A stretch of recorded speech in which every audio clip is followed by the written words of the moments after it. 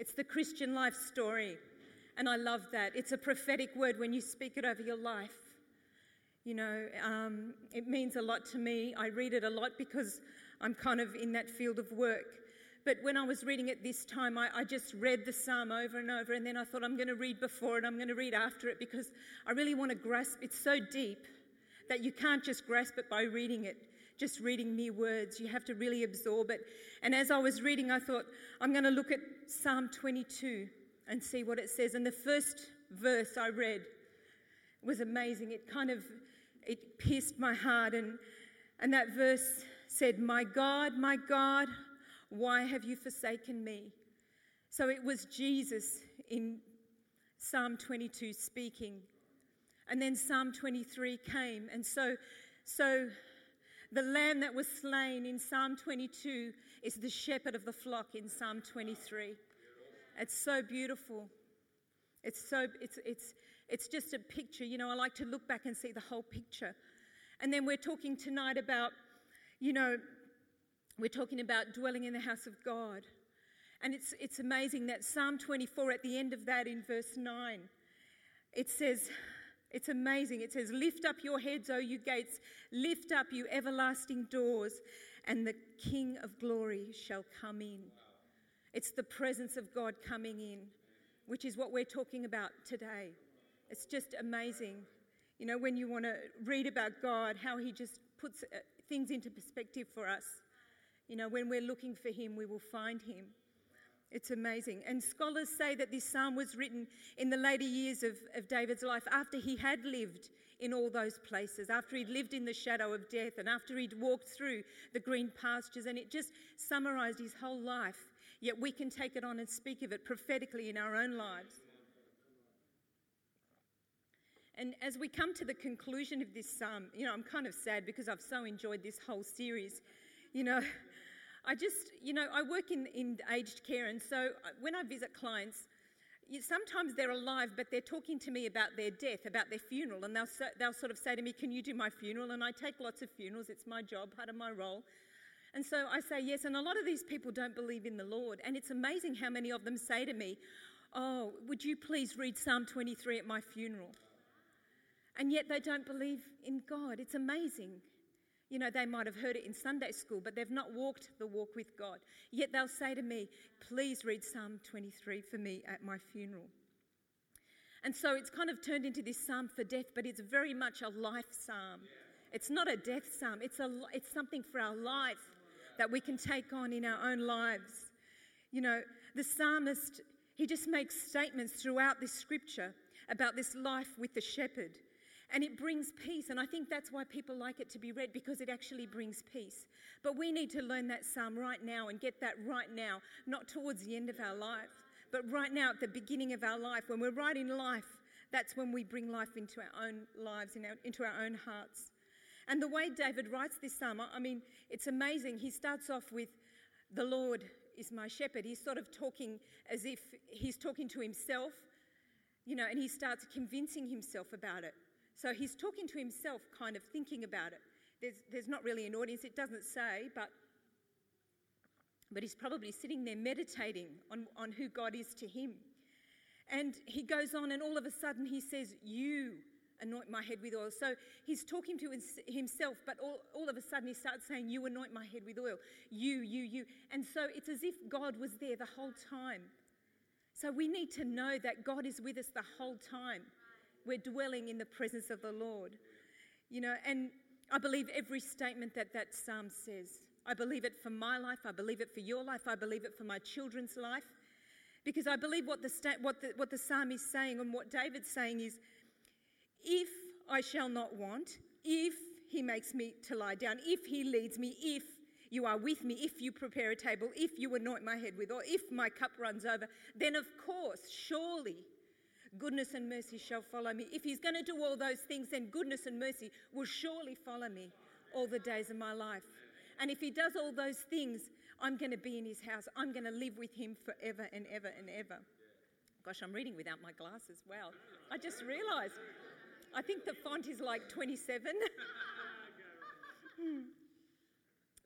The Message version is actually, amazing. I was reading about the word follow. So it says, goodness and mercy shall follow me all the days of my life. And I read up kind of about the word follow. And the word follow in that context doesn't really mean that he's actually following, like he's never ever going to catch up. The word follow actually means to pursue. You know, the message says, your beauty and love chase after me every day of my life. So follow and pursue actually means something a little bit different. So we need to understand what he's saying there. And if I could explain this, it's like if I was driving in a car or driving behind a car, I would always make sure there's about 2 car lengths away from me in the other car, because I wouldn't want to really get too close to the car. Of course, that rule does not apply to my husband, who drives 2 feet away from the car. But nevertheless, I like to stay a fair distance because I don't want to hit that car. I just want to follow the car. I just follow the traffic. I don't, But this is not the same. This is like me driving 60 kilometres an hour, and goodness and mercy are driving 100 kilometres an hour, and they're going to catch up with me, and they're going to hit me right there when I need them. You know, that's how that verse sounds in perspective. You know, if I change lanes, it's going to change. That goodness and mercy are going to change lanes as well. Whatever happens, they are right there tailgating me. And they are going to catch... You know, when you watch the news, who watches the news? I always watch Channel 9 News every day. The kids cannot speak when the news is on. Is anyone like that? Have you ever heard of the police pursuits that go on? And if you watch the aerial views where they've got the chopper up there and you can see the police chasing and then they catch them, and so there's someone in front of them stopping them and they finally get on top of them. That's how it is. That's how goodness and mercy is. It catches up with you. It hits you. It doesn't just follow you where it's never going to find you. It is going to touch your life. It is going to touch your life. So goodness and mercy will pursue me all the days of my life. The shepherd is watching out for me. Good things are definitely going to happen to me. If he's doing all those other things, it's going to catch up with me. And I want to tell you a bit of a story. It's probably a sad story because every time I think about it, I feel like I want to weep.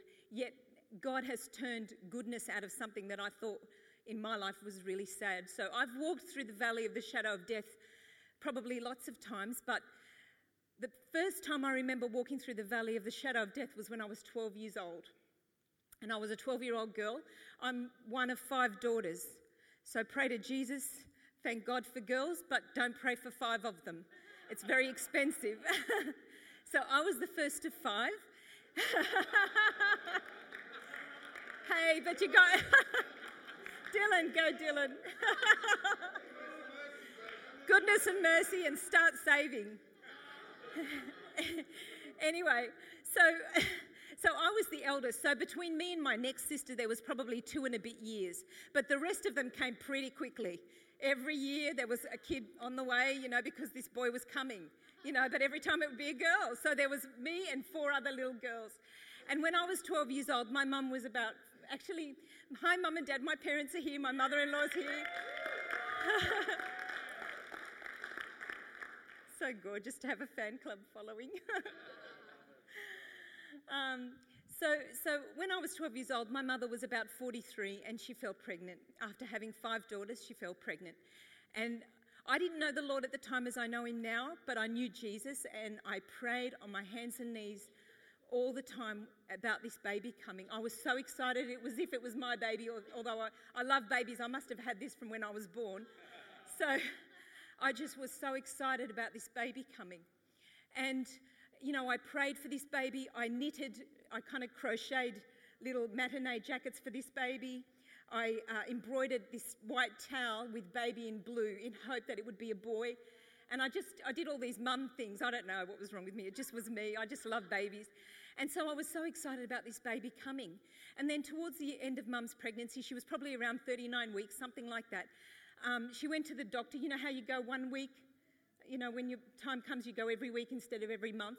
And the doctor said, oh, look, there's something wrong. We cannot hear a heartbeat. And so she was rushed off to hospital, and Mum had to give birth to this baby, but the baby was not alive. And for me as a 12-year-old girl, I was devastated. And I remember my father coming back and saying to me, your mum has to have the baby, but the baby's not going to be alive. And in those days, mum had to endure that on her own. You know, they didn't allow the husbands in. It was just one of those things. And she had to deliver the baby naturally. And so I was at home with my grandma and my sisters, and my dad was kind of doing what he had to do. And, you know, that baby was born, and it was a boy. And the baby was not alive. And so I was devastated. I remember sitting in my bedroom on the floor with my head to the ground saying, what kind of God would do this? How can this happen? I couldn't understand it in my little brain that something, I even remember thinking, I wouldn't have cared so much if it was a girl. 6 girls, I mean, you know, it's just what I was thinking. I was trying to think about it logically, and it didn't make any sense. So here I was, this broken girl, because that was kind of my dream. As much as it was mum's baby, it was my dream for my dad to have this son, because, you know, in our culture, you've got to have a boy to carry on the name and all that sort of thing. And it hit me hard, and I carried that. And I didn't realise how much it affected me, but it never left me for many, many years. And I grew up, and I got married. And then I started to struggle to have babies, and I think I've spoken about that before. But finally, after 7 years, I had a son. And I thank God for Brad and for that son. But in our tradition, you can't call your child, your first son, after the wife. You have to put the husband first. And I wanted to honour that because Mick's dad had passed away as well. So that was really sad, and it had to be done, and we did what we had to do. But in my heart, there was something that was yearning, because I wanted a son for my father. And it was such a silly thing. I put that on myself. It was, you know, my dad sort of never said anything. But it was always in my heart that I wanted a son for my father. And it grieved me, as, you know, I remember from when I was 12 years old. And then I had my beautiful princess, you know, my little girl. And thank God she's so precious because she's so rare. You know, 1 daughter and 2 sons. So I loved my daughter, and I thought my family was complete. But God had not finished with me yet. God had not finished with me yet. One day, and I had a lot of trouble having babies, so I thought that was it. I didn't think it was going to be any more than that. One day, Mickey was about 4 years old, and we were sitting down at the dinner table, and we were praying for the food. And, you know, we used to get the kids to practice that, so we'd say, Brad, you pray. And he was probably about 3 or 4, I can't really remember. And he prayed, and he said, Lord Jesus, thank you for my baby brother in my mummy's tummy called Mickey. And it was like, oh my goodness. I thought, is that prophetic? Or I didn't know if it was God. And I thought, okay, well, that's great, honey. And Mick said, is there something I don't know? I said, no, there is nothing. I don't know anything. I haven't seen it. I don't know. And so that's, you know, long story short, then Mickey was born. And he was the gift, you know, the gift that a little 12-year-old girl, about 20 years later, God remembered me. 20 years that I kept that in my heart. I remembered the pain of that God would remember that 12-year-old girl. His goodness collided with me at that point. His goodness found me 20 years later. And I remember Mick saying to me that just when he was delivered and he was born, and I actually double-checked that it was a boy, because I thought, you know, it was kind of a miracle, prophesied by a 4-year-old. And then Mick said, you need to call your father and tell him that Michael Jacob is born. And my father's name is Michael Jacob. So God remembered. After 20 years, his goodness collided with me. It followed me, but it hit me. And he never forgot what happened all those years before. That's God's goodness in my life. God's goodness in my life. And I share that story not with sorrow, but so it's a testimony to God. It's glory to God what he's done in my life, that through the shadows, the valley of the shadows of death, that God's goodness touched me and touched my life and touched my parents' life. There's a couple of photos I just want to show you when he was a baby, how much joy he brought. Isn't he gorgeous?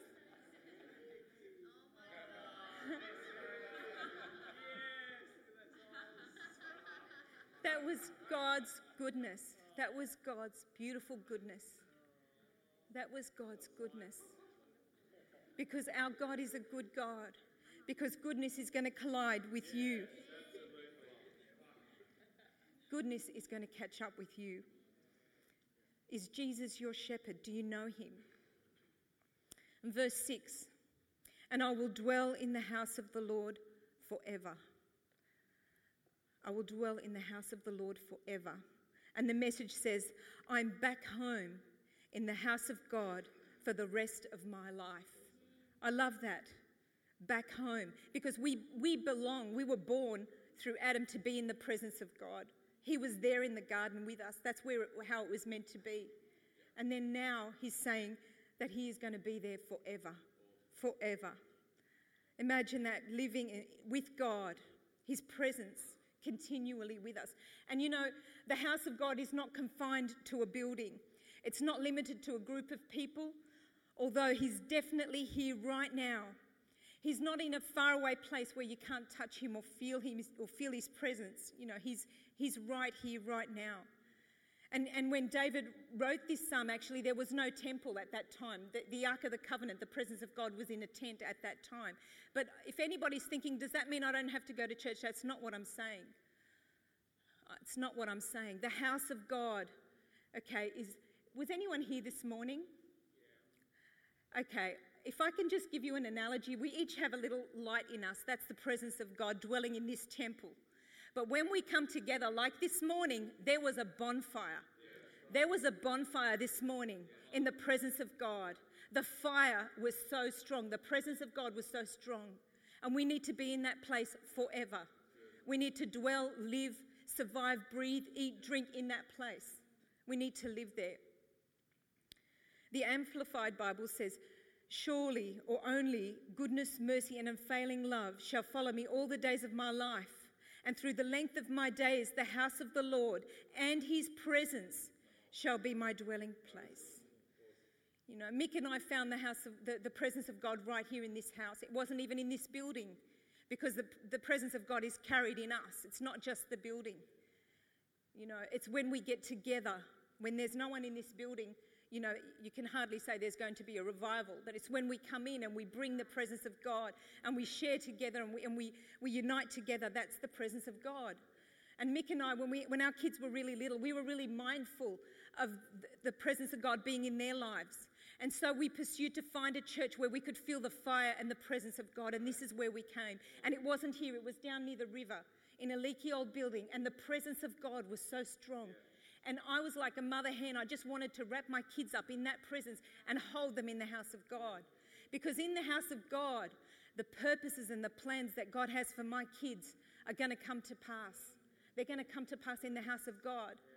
When I was in the house of God, when I was pregnant, God breathed in my ear, teach your children music. And I did that because I was in the house of God. I was in his presence. And they're living out their calling in the house of God. I'll tell you a story about Brad, and I guess stories are great because I'm telling you the truth. This is what happened in my life, in Brad's life. And recently Brad got invited to go and do a spoken word at C3 Newcastle. Now, I don't know anyone in that church. I don't know the pastors, you know, who knew anything. We just said, God bless you, and off you go. And he went out there, and he did his spoken word, and he blessed them. It was on Easter Sunday. He blessed the congregation there, and he did what God had gifted him to do. And after he finished, he came down, and this older lady, you know, she's probably in her 70s, came up to him and said to him, Brad, is Mick Sabat your son, or your father? And he said, yes. Sorry, guys, yeah, I'm getting a bit mixed up with all this son business. So he said, is Mick Sabat she said, is Mick Sabat your father? And he said, yes. She said, I know you. And he kind of looked at her. He didn't know what she was saying. She said to him, I was your Sunday school teacher when you were 3 years old, when we used to go to the same church, and you used to always be holding your sister's hand, and she would be upset, and you would be comforting her. And I used to teach you about Jesus. And she said, I cannot believe what my sowing has done in your life. I'm so overwhelmed. Do you remember me? He said, no, I don't remember you. But, you know, a couple of months later, we received this letter actually here in the mail of the church, because she didn't know our address. She'd gone to Newcastle. Her husband had died and things had changed. It was 18 years later. And she remembered him 18 years later. She saw him in the house of God and remembered him. It's amazing what happens to you when you're in the house of God. And she sent this card and she said, Dear Pastors Mick and Rhonda, I don't know if you remember me. My name is such and such, and I saw your son Brad, and I used to teach him in Sunday school in whatever year it was, 19 something. And then she said, God put it on my heart that I should pay for him to do a trip to Israel. And so there was this great blessing. I would never send my Arab kid to Israel. I would be a maniac to ever pay for him to go to Israel. I was like, oh my goodness, Lord, is this from you or is this from the devil? I don't know what to think. So I was like shaking, and I was on the floor praying and fasting and thinking, what will I say? What will I do? You know, my little Arab boy is going to go there and they're going to interrogate him. They're going to think he's a spy, a terrorist. I don't know. He looks like a terrorist. I didn't know what to think. So I was a bit paranoid. I even got rid of his old passport because he'd been to Lebanon the year before, and I got him a new passport because I didn't want anyone to know. So anyhow, when I finally came to terms with it, and you know, I've got a photo up there of his experience. God took him to where his presence can be found. Not in that place so much, but in the group of people that he was with. He found the presence of God. Look at those beautiful photos. I would never have paid for him to go there in a million years. And look how God does it. He knew what Brad needed. He knew I wasn't going to listen. This little Arab mama was not going to listen.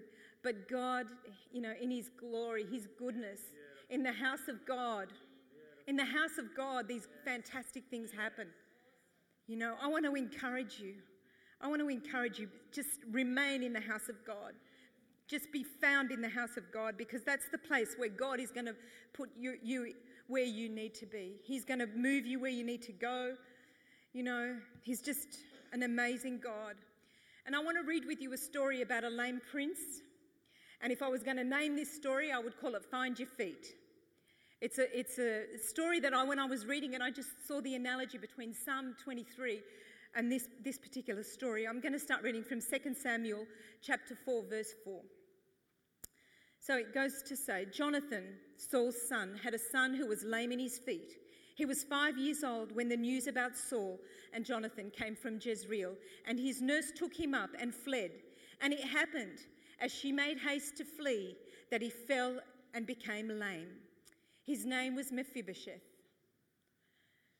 2 Samuel chapter 9, verse 1. I just want to continue the story.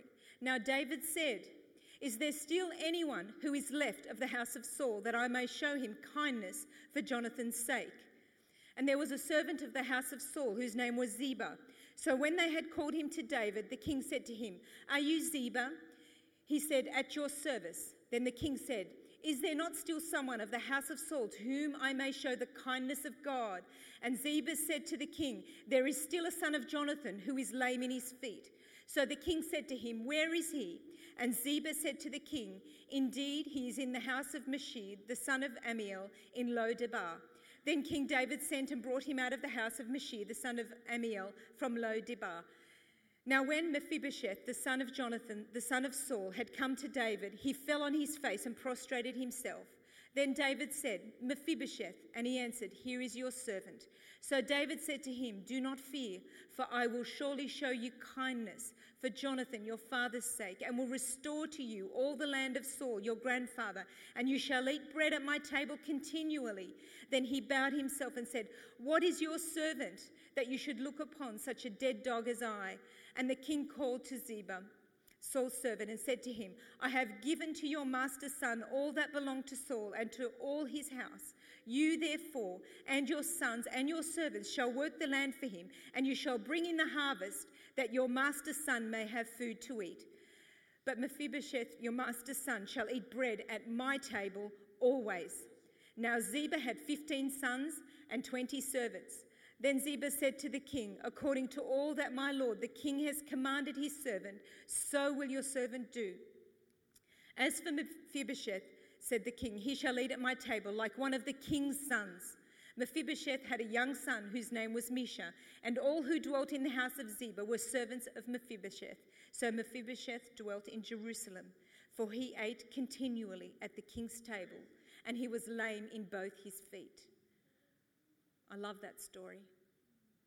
I think that story is kind of like me before. I was kind of lame. I kind of didn't know that I was the daughter of a king. I didn't know that where I belonged. I didn't know that I could dwell with the king and eat, that he will prepare a table for me. I didn't know all of that. So it kind of tells a story about maybe your life too, but that was my life. I thought I knew, but I didn't. I didn't know how to get out of what kind of life that I had until I knew the shepherd. Do you know the shepherd? Where do you live? You know, we, like Mephibosheth, are separated from our father. We can be lame, stripped of our title or our inheritance. You know, Jesus the shepherd says we are kings and a royal priesthood. We heard that this morning, 1 Peter 2:9. Restored into the place with God our Father, dwelling and living with him forever. We have to grasp that so that we know. Or are we still lame? We need to find our feet. You know, Jesus restored our souls, our inheritance, our place. He pursued us with goodness and mercy. You know, he had rested us, fed us, watered us, sustained us, walked in the shadow with us, rescued us and lived with us and brought us into his presence forever. For Mephibosheth, you know, he could have written that psalm. When David pursued him, that was the shepherd. When David said, "To whom shall I show kindness of God?" You know, that was the shepherd. You know, the Lord laid him down in green pastures when David said to Ziba, "Bring in the harvest," for Mephibosheth. The Lord restored his position when he placed him at the table of the king. The Lord restored all his inheritance when that land came back to him. No more shall he fear evil. He will always eat at the table of the king. And I think that's what God wants to do for us. That's what the Lord wants to do for you and for me. Sometimes we don't really know how valuable we are to God. And maybe sometimes that's what keeps us from dwelling in the house of God. I don't know. I don't know. Do you know him? I want to challenge you. Are we visiting this evening? Do we visit or do we live? Do we dwell? You know, I can't help but think about visiting. You know, if his presence is living in us and he's pursuing us, are we living in that, or are we just pop-ups? I don't know if anyone's been to Parramatta lately. There's a pop-up restaurant. It pops up from a container, shipping container. You know, it's a restaurant, so they put the shipping container out in the middle of the mall out at Parramatta, outside of St John's Anglican Church, I think it is. You know, and there's this shipping container. It's called a pop-up restaurant. Are we pop-ups? Do we pop in every now and then? Or do we live? Are we made out of bricks and mortar, or are we a shipping container ready to get put back on the semi-trailer and moved off to the next place? Where do we live? I don't know about you guys, but my family, as long as I can speak into their lives and they're listening, well, they're supposed to be 21, but it's not going to be, Brad. We're Lebs. As long as I have breath in my body, I want to keep my kids planted. They're going to be made out of solid stone. They're not going to be made out of a shipping container and be popping in and out, but they're going to stand strong in the house of God. Are you immovable? Are you unshakable? Do you know your purpose? Have you found your feet? I want to ask you those questions. Where do you stand? Do you stand on the rock? Well, I don't know about you, but as for me and my house, we will be found in here with the Lord. Do you know him? I just want to ask, do you know this shepherd of the flock? So if we just bow our heads, I just want to follow that. I just want to say, do you know Jesus? Are you dwelling in his house? Did you ever know him? Maybe you knew him and you kind of popped in and popped out again. I just want to give you that invitation right now. If you don't know Jesus, or if you haven't had a life with the shepherd, if you actually went to church but you've not got that relationship with him, you really want to be made out of blocks of stone that will not be moved, I want to ask you, do you know him? If you don't know Jesus, and if you really want him to come into your life, if you really want to know the shepherd, I just want to ask you to just raise your hand. I don't want to embarrass you. I just want to pray for you. I've just got to give that invitation. You know, is there anyone that does not know God, does not live in the house of God? I just want to ask. Or just give it another minute. I just want to pray for you. I don't want to embarrass anyone. Thank you, Jesus. Thank you, Lord. Thank you, Jesus. Anyone at all? Thank you, Lord. I also want to pray for people. If you just look to the front, I want to pray for anyone that has been through the valley of the shadow of death. I want to pray for anyone that wants mercy. I want to pray for anyone who can't forgive themselves for something. Anyone at all. I'm just going to ask people, if you just stand with me, if anybody wants prayer, I'd really like you to come up the front. I really think we need to be prayed for. We need to know that goodness and mercy is going to catch us. That there is mercy when you need mercy. There is goodness when you need goodness. Thank you, Jesus. Thank you, Lord. Thank you, Lord. Thank you, Lord. Thank you, God. Thank you, Jesus.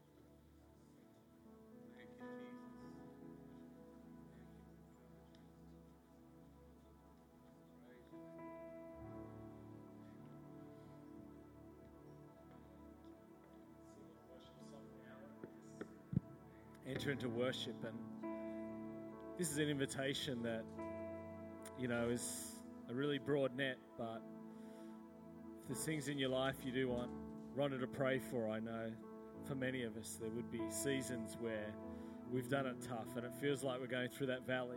Come out of your seat.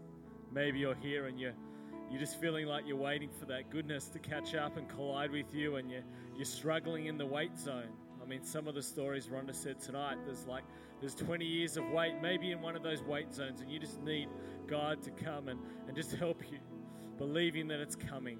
As we sing this song right now, I want to invite us to come out of your seat. This is a great opportunity to receive prayer. So as we sing right now, boldly come out of your seat, come and stand on this altar and allow Rhonda to come and the team to pray for you and enable God to touch you where you are here tonight.